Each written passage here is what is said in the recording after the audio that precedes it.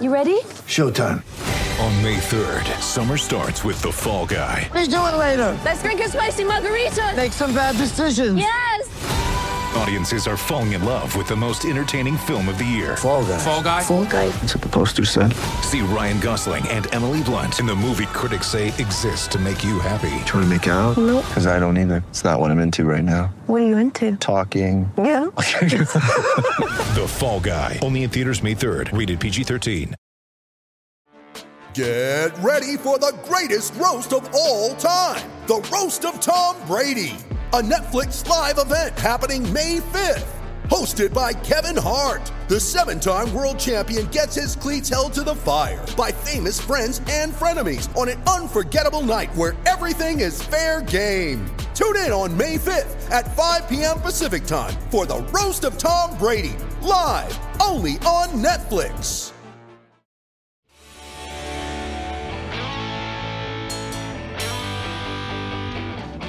Hello, everybody, and welcome to Gobbler Country's Talking Turkey. This is John Schneider with our co-host, Brian Manning.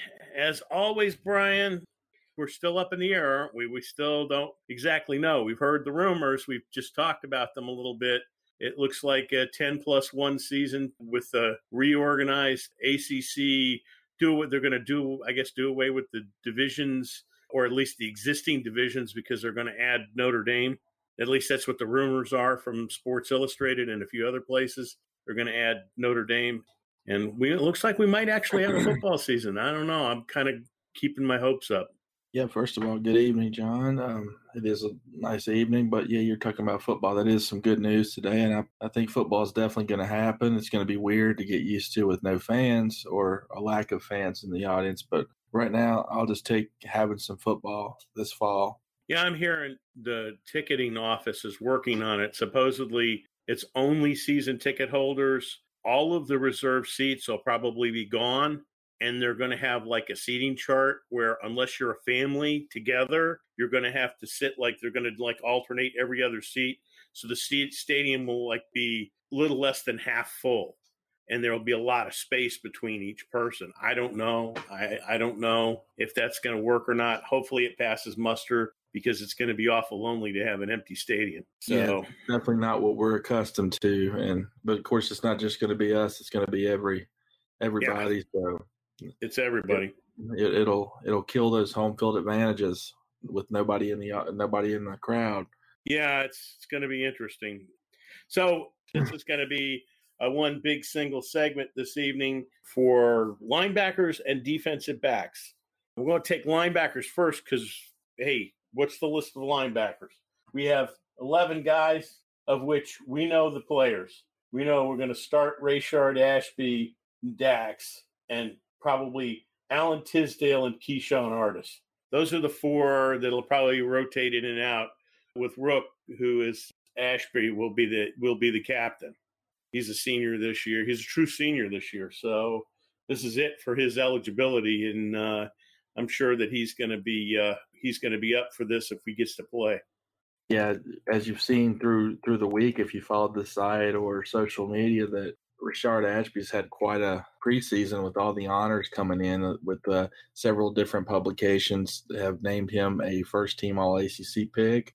He's also on the Butkus Award watch list. So it's been a pretty good preseason, and that kind of overshadows the other guys like Dax and Amari Barno and Alan Tisdale and Keyshawn Artis.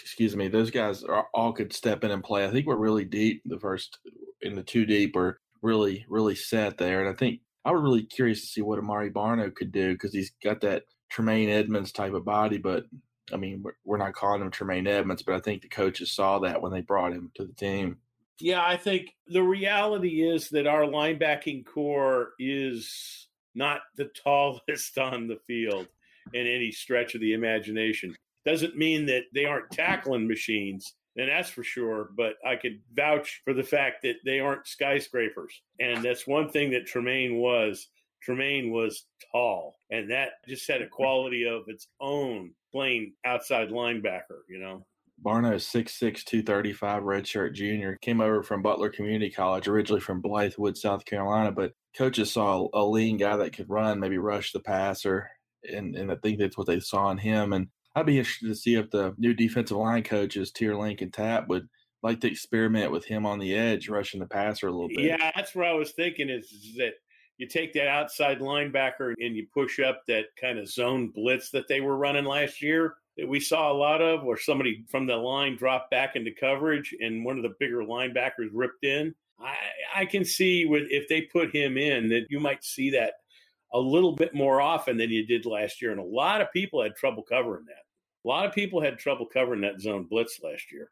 I wish they had done that in the Notre Dame game. They had sent that out in the Notre Dame game instead of covering out that fourth down, probably would have died right there.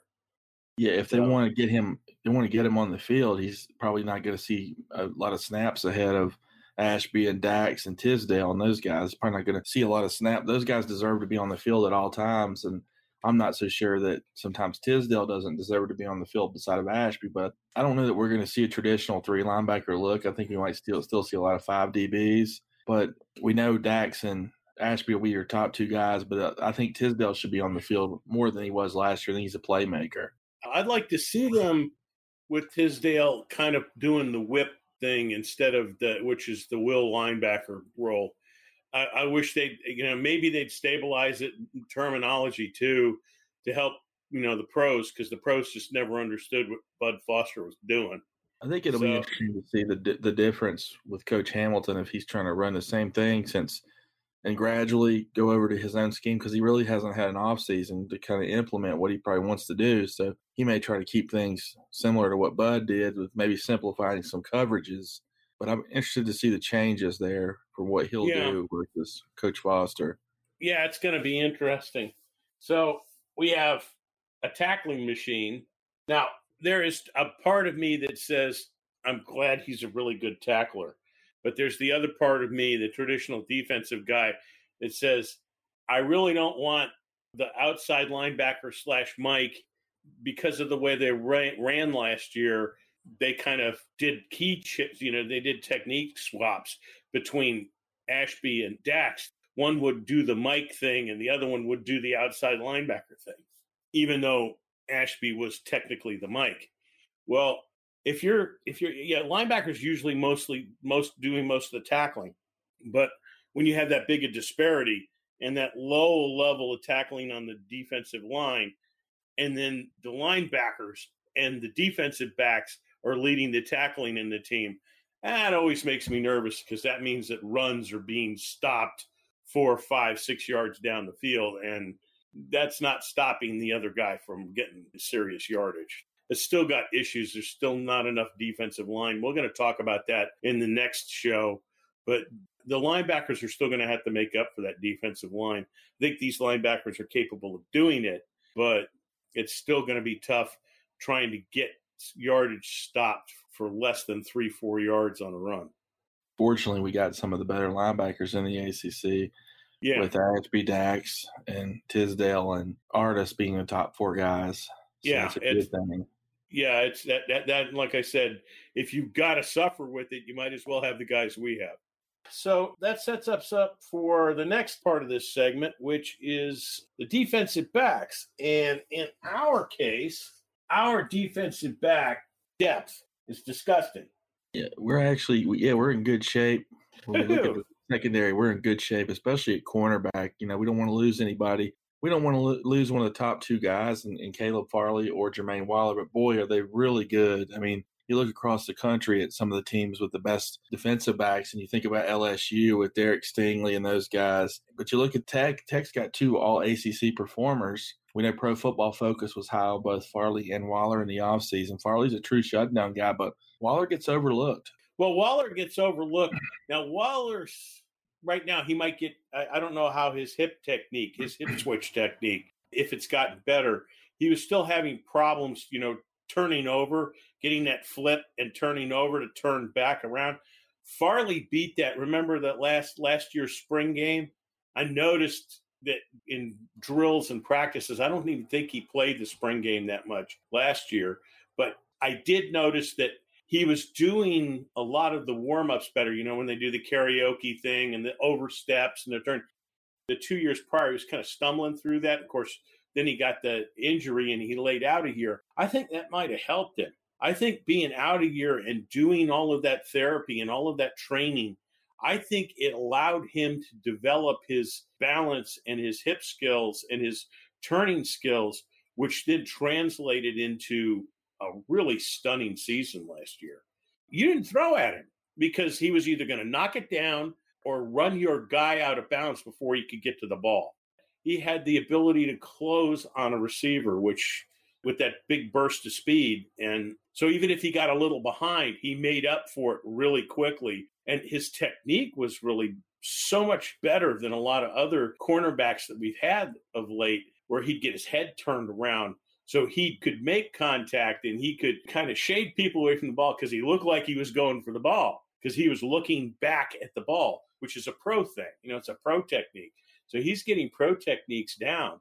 Now, that's the thing that Waller was just starting to pick up on by the end of the season. So maybe Waller made that turn in the offseason, and this year, that's what makes me angry about not having a spring game or spring ball, because that's where those techniques get worked out. I think last spring is where Farley figured all of that out and made it all gel. It's important to note that the corners do have a new coach this offseason, as Ryan Smith came here from JMU. And I really like Coach Smith. I think he's going to be he's got a bright future, and he's definitely become a hit on the recruiting trail. Yeah. Coach Mitchell that left here, I didn't think he was a very good recruiter, but I did think he was a really good position coach. And you look at the growth of Farley and Waller from 2 years ago to last year, and you could see a noticeable difference in technique and everything, because Farley is a freshman 2 years ago. He's shown his athleticism was amazing, but he had some pretty bad coverage breakdowns because he wasn't in the right place. And yeah, especially in run defense. The pass defense was bad enough, but converting to the run defense is where we got beat on the outside a couple of times. He just was out of position. That didn't happen last year. I admit I'm a little concerned with the depth beyond those two, because we got Armani Chapman and Nadir Thompson coming in as probably the top, and of course Breon Murray will be in that mix too. But those will be the top three corners. And Chapman got some trial by fire last year, and I thought he improved as the season wore on. But I worry about some of the other guys. Thompson's had some issues staying healthy. Murray's a JUCO guy. We really need one or two more corners to step up, because Farley did miss 2 games last year, and that's something to keep an eye on. Yeah, well, he had those leg cramps and stuff and the hamstring, and what was it? He started to get the hammies that started to go bad on him. So yeah, that's one of those things where you get the back of the leg problems. That is one that you always have to be constantly aware of. Hopefully the coaching staff and the conditioning staff has given him some things to work on that to keep him a little bit more supple and a little bit less prone to tying up like that. He was out. Yeah, I think Chapman, oddly enough, I'm getting the feeling that you might see a little Connor being slipped in at that third corner, when they go to the dime and they throw that third corner in there. You might end up seeing a little bit of Connor being kind of playing the boundary between the free safety and the, strong. I don't know. He played both free and strong safety last year, mostly free safety, and he was really good at it. I mean, I'm stretching past cornerbacks. We have to talk about the safeties. Let's talk about safeties. I'm really excited about that group. You got Diablo back at one spot. Yeah. Diablo's a great player. Yeah, Divine. Hopefully he stays healthy. Health is an issue with him. He had some chronic foot problems throughout his career. And then at the other spot, you got Shamari Connor, who was my favorite player on the defense last year. He'll play a little rover, a little like whip linebacker, things like that. You'll see him move around a little bit. And then you got Devin Hunter. I think Devin Hunter's finally going to get a chance this year to show off some of that promise. And that's a kid that Hokie fans should all be proud of. This kid was a 4-star recruit, came in here. Things didn't go as quickly, didn't get in the lineup as quickly as he thought or hoped. And he redshirted, took a step back, and just worked hard. Didn't complain, didn't quit. This is a kid we all want to root for. We all want him to become a great player for the Hokies. And he's got 2 years to do it, and I got a lot of confidence in him. Yeah, I think that they play him at strong safety / rover / whip, whatever the whip rover. Like I said, I get the feeling that they might simplify that and just call him a strong safety and let him play one or the other techniques depending on what the setup is for the call. And then you might, the only time you'll see a defined strong safety / outside linebacker or will linebacker is out on the field linebacker, is if you have a dime in there and you have the strong safety, the two strong safety set up. We'll see how that kind of shakes out.